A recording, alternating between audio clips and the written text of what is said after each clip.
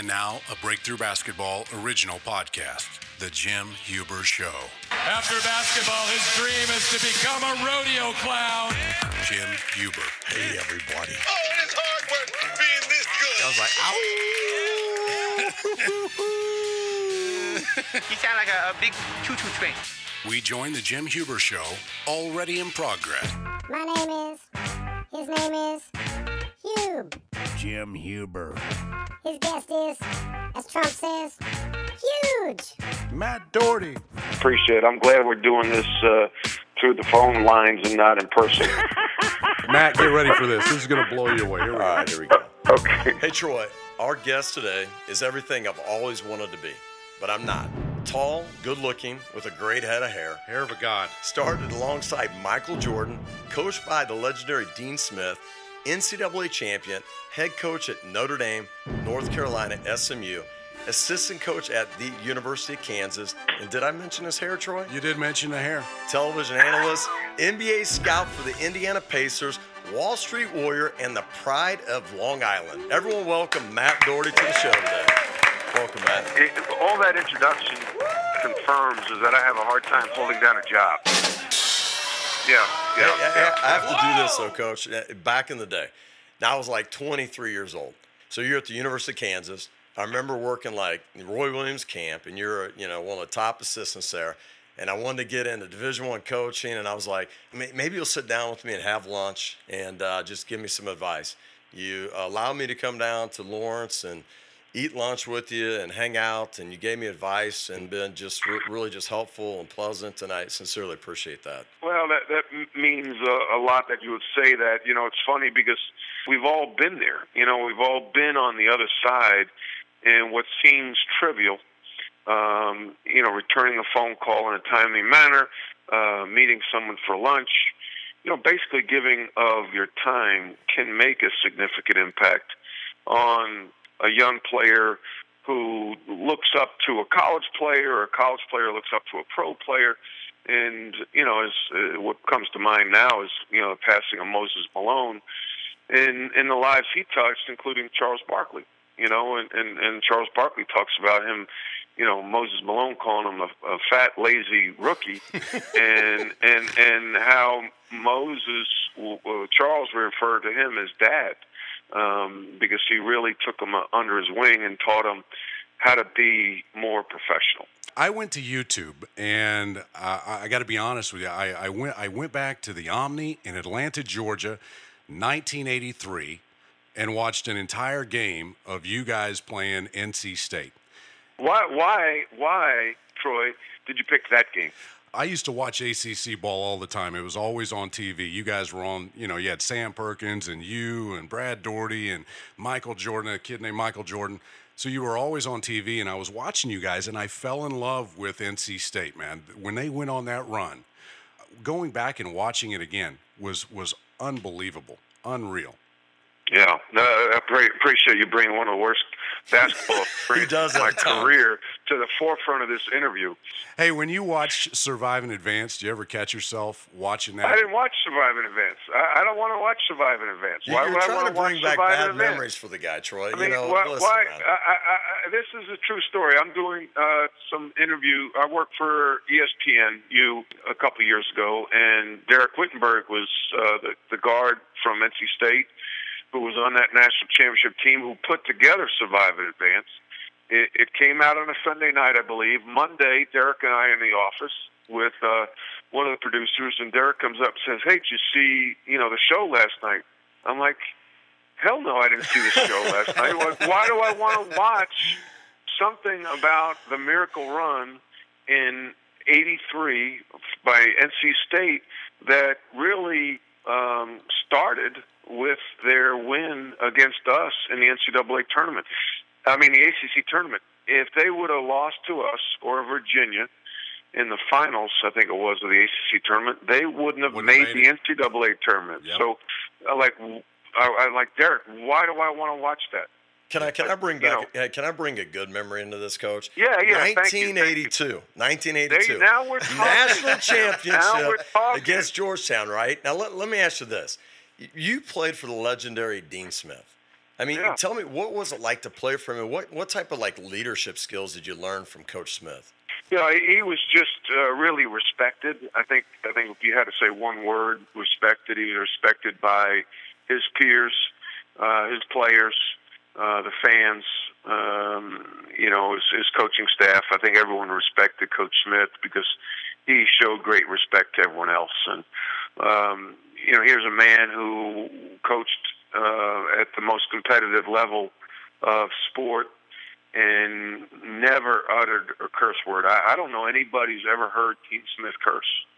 I think that's tremendous discipline and a tremendous upbringing by his mother and father in the state of Kansas. Playing with one of the great players of all time, Michael Jordan, what was it like, and what did you like his leadership qualities? What did he bring out of being that great of a player? Well, I think the thing that always came out with Michael is he wanted to win, and he didn't care, about leading the team in scoring.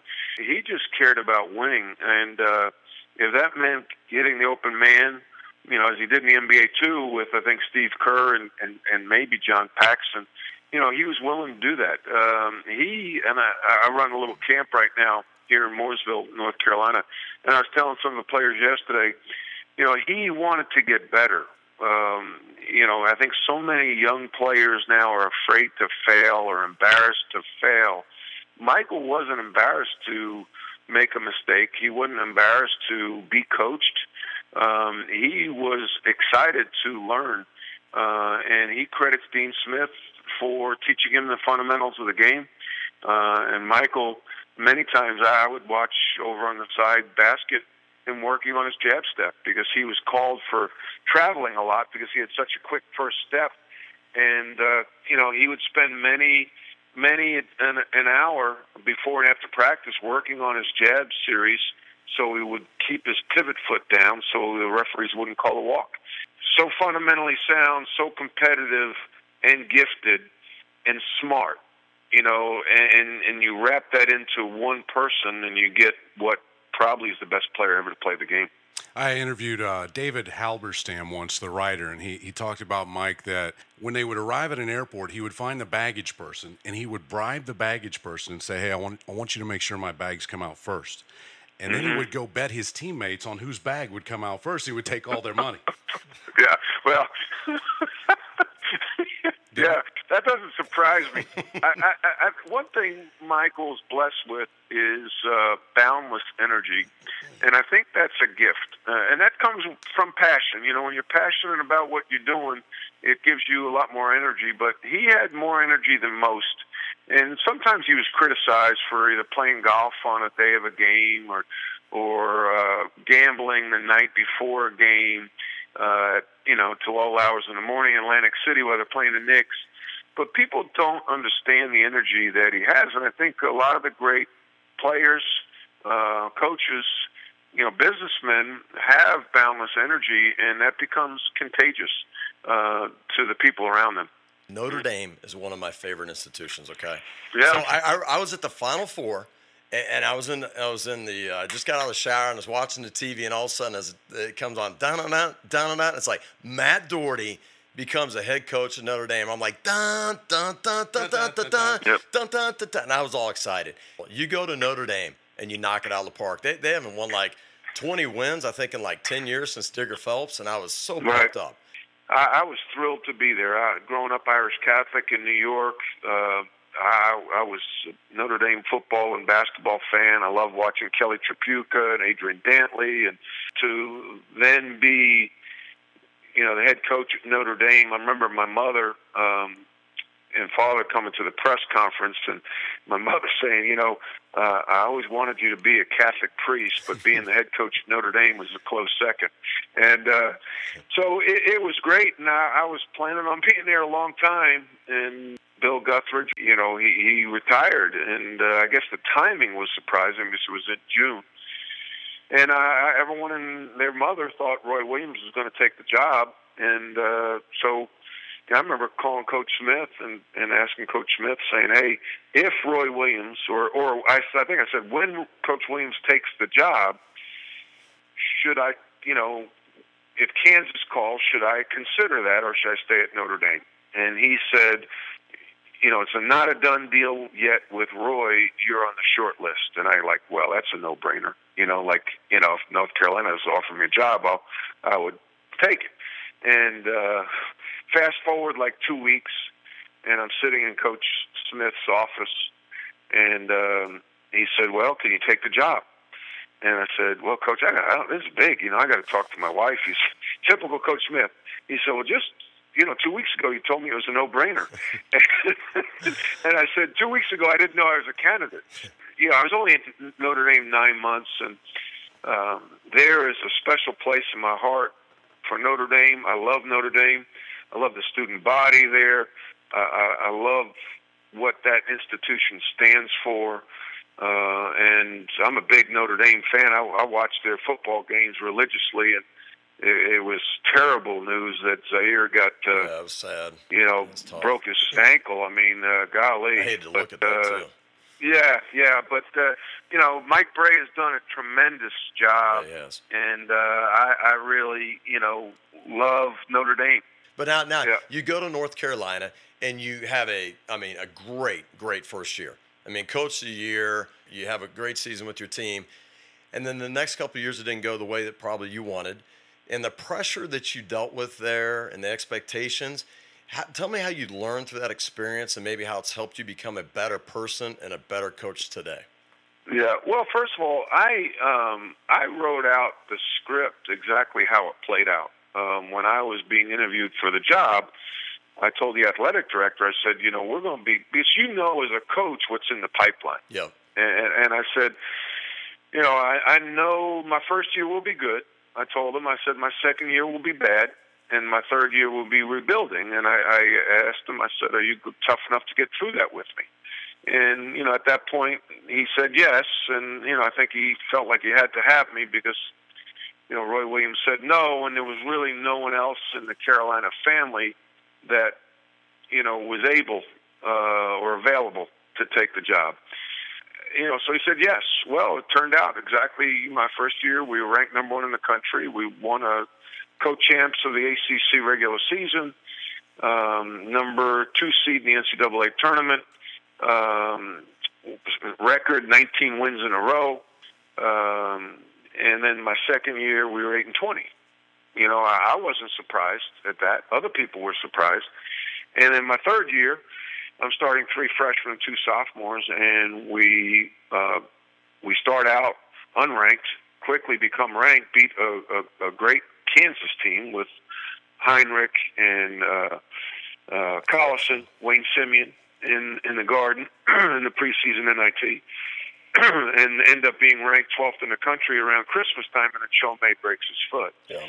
And now I have a 6'6" center, another freshman. And I think there was more to it than just winning and losing.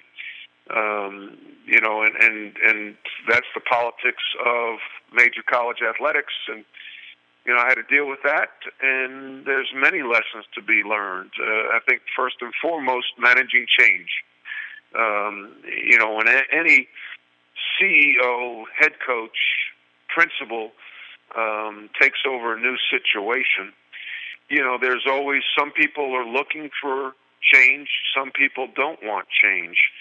And when I took over at Notre Dame, people wanted change. They embraced change. They loved the changes we made.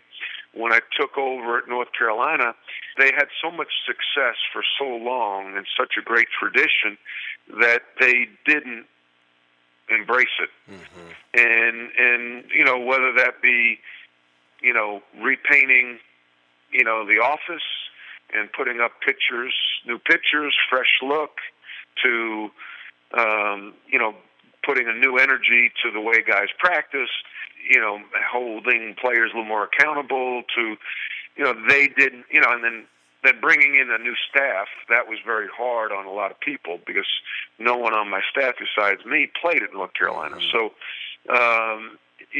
looking back, I would have managed that change better. Now, I also make this point. I got the job July 11th. And Jim, what happens in July is recruiting. Yeah. So, I was really under the gun to get out and recruit right away. And maybe I should have taken a little bit slower transition at that point and spent some more time with the secretarial staff and the people in and around the program instead of. But the first day I was on the job, I felt I needed to go see Carmelo Anthony. And so I was in a tough spot getting a job in July in bringing my own staff. But, you know, I was told it's your program, run it how you see fit. But in essence, I probably should have managed the change a little bit in a different manner. Coach, you were a great player in college. You played with – I try to explain to my son that college basketball then was better than college basketball now. He's 17. He knows everything. What's your son's name? Nick. Nick. Hey, Nick, you have no idea how good these teams were. I played my last year starting 5, Kenny Smith, Brad Daugherty, Michael Jordan, Sam Perkins, all great NBA players. Yep. I mean, that were juniors and seniors. Right. You know, nowadays Michael Jordan wouldn't make it past his freshman year. Yep. Sam Perkins wouldn't have made it past freshman year. Brad Daugherty wouldn't have made it past. So we had not only great talent, but mature talent. And, you know, there's no way that teams nowadays could compete with teams in the 70s and 80s and early 90s, in my opinion. That's why it was so much fun to go back and watch that entire game on YouTube. I mean, it's all out there. And, you know, watching you in overtime, Coach, your help defense on Wittenberg when he was coming around for that I got to get him off the show, Coach. I'm telling you what. This is you were not that helping. Was terrible. Hey, would you stop bringing that stuff up with my friend Coach Daugherty? Come on now. He drove a layup, and that was a big bucket. But I did have 15. Yeah, explain to him. And he had 28 against Clemson the game before by the that. way, do you know Coach there Daugherty? You go. Trying to help you out, Coach. You had 28 against Clemson the game before that. It was Daugherty and Daugherty killing it. 5 of 7 from the three-point line in that game, I might add. Yep. Yeah. You know, that's just details, Troy. Not necessary to discuss at length on this podcast. You talked about like leadership, and you talk about how it's a learned behavior. And Yep. you mentioned a book, Primal Leadership, and how great a book it is. I appreciate that, Jim. I'm looking at that book right now. One of the things I did after I got let go at North Carolina, I always want to get better. I think as a player, as a coach, you know, as a human being, you know, you want to get better each day. And so when I lost my job, I was like, okay, I want to get better. And how can I get better? And a good friend of mine in business recommended I take a class at the Darden School at UVA, and just a week-long business, you know, executive seminar. It's not like you have to apply; you just have to be able to afford the admission, you know. And then I did the same thing at the Wharton School in Philadelphia, and I was taking this class taught by Fran Johnston, who runs the Telios Leadership Institute in Philly, and she was talking on this book, Primal Leadership, about emotional intelligence. Now, this was in 2003, so 12 years ago, and I never knew of the term emotional intelligence, and now everyone kind of just refers to it as EI. And as she was teaching this class, I was like, oh my gosh, I wish I would have taken this class before I became a coach, because you know, there's the art of coaching and the science of coaching, and the science of coaching is the X's and O's, and I felt very comfortable with that, which is, you know, I mean, game planning and making adjustments. But the art of coaching, when you're dealing with human beings who have emotions and feelings and are different, you know, everyone's different, and you could say one thing to, you know, player A and the same thing to player B, but player B takes it differently than player A. So, you know, understanding that, how to communicate with players individually and collectively is an art, and it is a learned behavior. You can get better at that. So I learned, you know, things like body language, tone. Communication is 50% body language, 35% tone, and only 15% content. So it's the old saying, it's not what you say, it's how you say it. And And so one thing I learned is I'm tall. I'm big. As stupid as it sounds, I'm 6'7".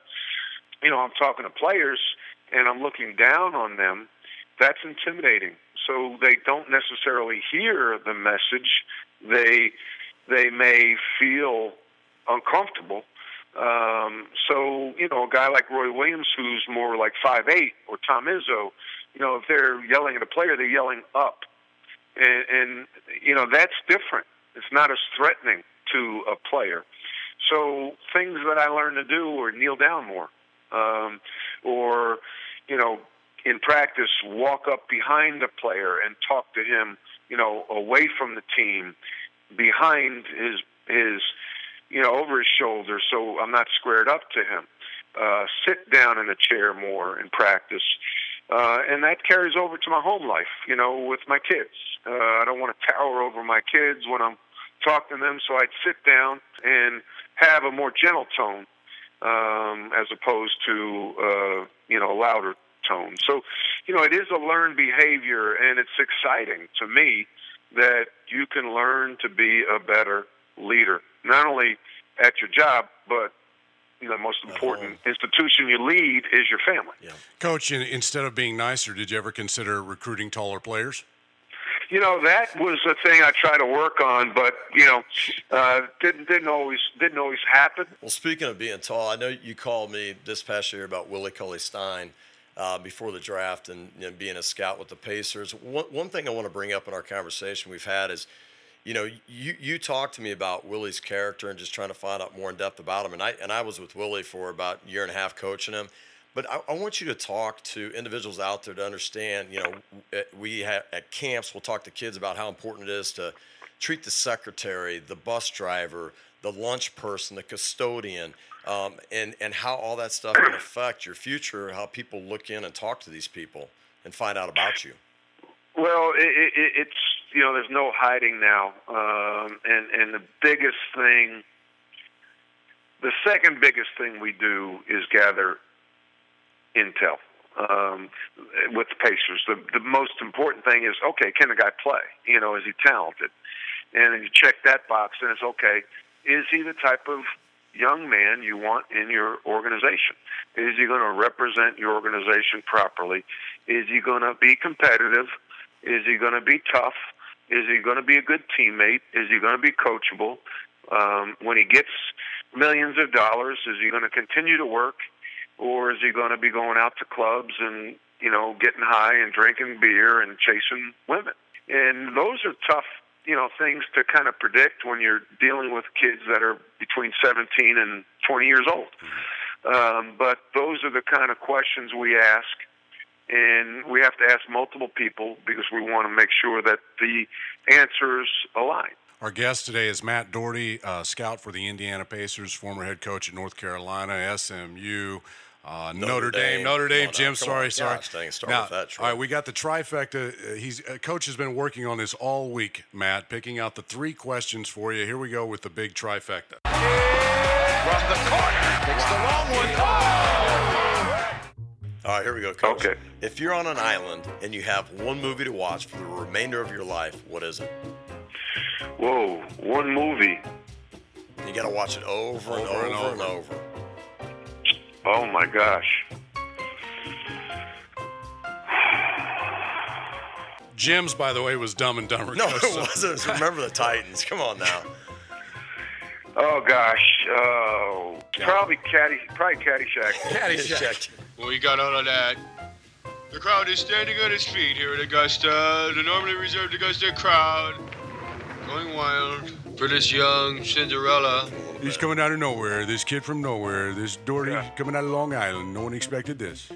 Yeah, that wasn't a great imitation, Troy, but nice try. Anyway, he's just mad because I was an NC State fan back then. You started off wrong with him. And you keep referring back to that. Then you went Whitford baseline on me. That's not nice. It was a cheap shot. First impressions, Troy, nice. so key. Hey, number 2, Coach. If you had to recommend one book to change someone's life, what is it? Ooh, the Bible. Proverbs is powerful stuff. So I try to read Proverbs every day. Matter of fact, there's this book by Boyd Bailey, 2 Minutes in the Bible, and it's a 90-day devotional. on just Proverbs. And based on those learnings, Coach, I'm going to ask you to forgive me for being an NC State fan. I'm going to ask forgiveness right now. Forgiveness is the toughest thing I've ever had to do, but I'll accept. I'll forgive you. I'm glad you read Coach. Proverbs Thank you. today. And the last question, Coach. Best piece of advice anyone ever gave you in your life?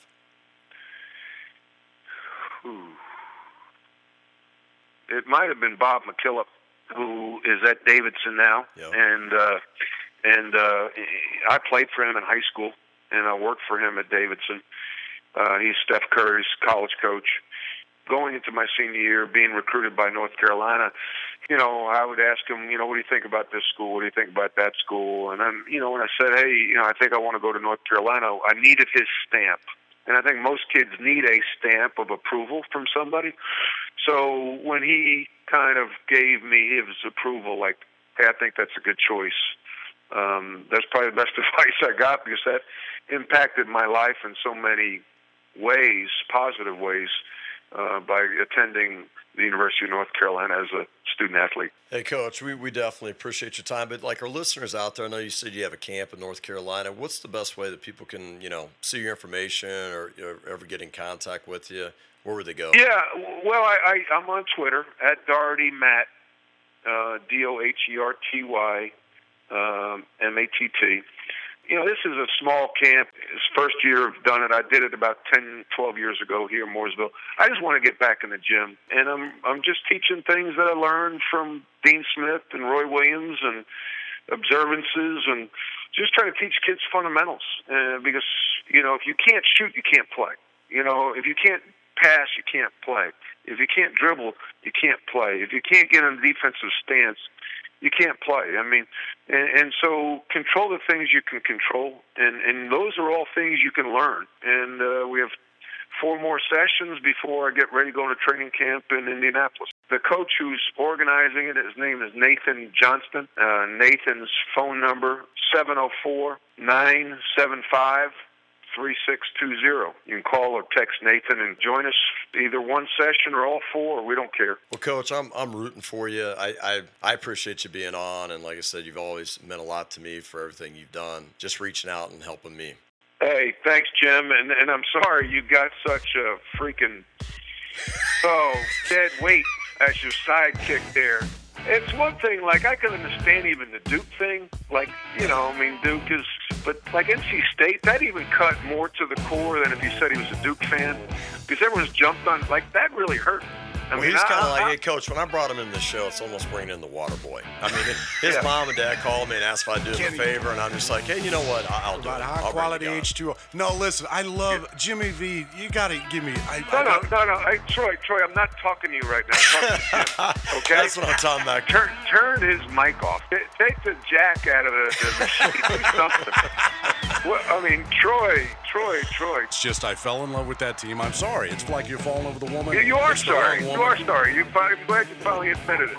I'm out. Head coach Jim Huber Hey, this is one old podcast with Jim by himself on the Breakthrough Basketball Radio Network.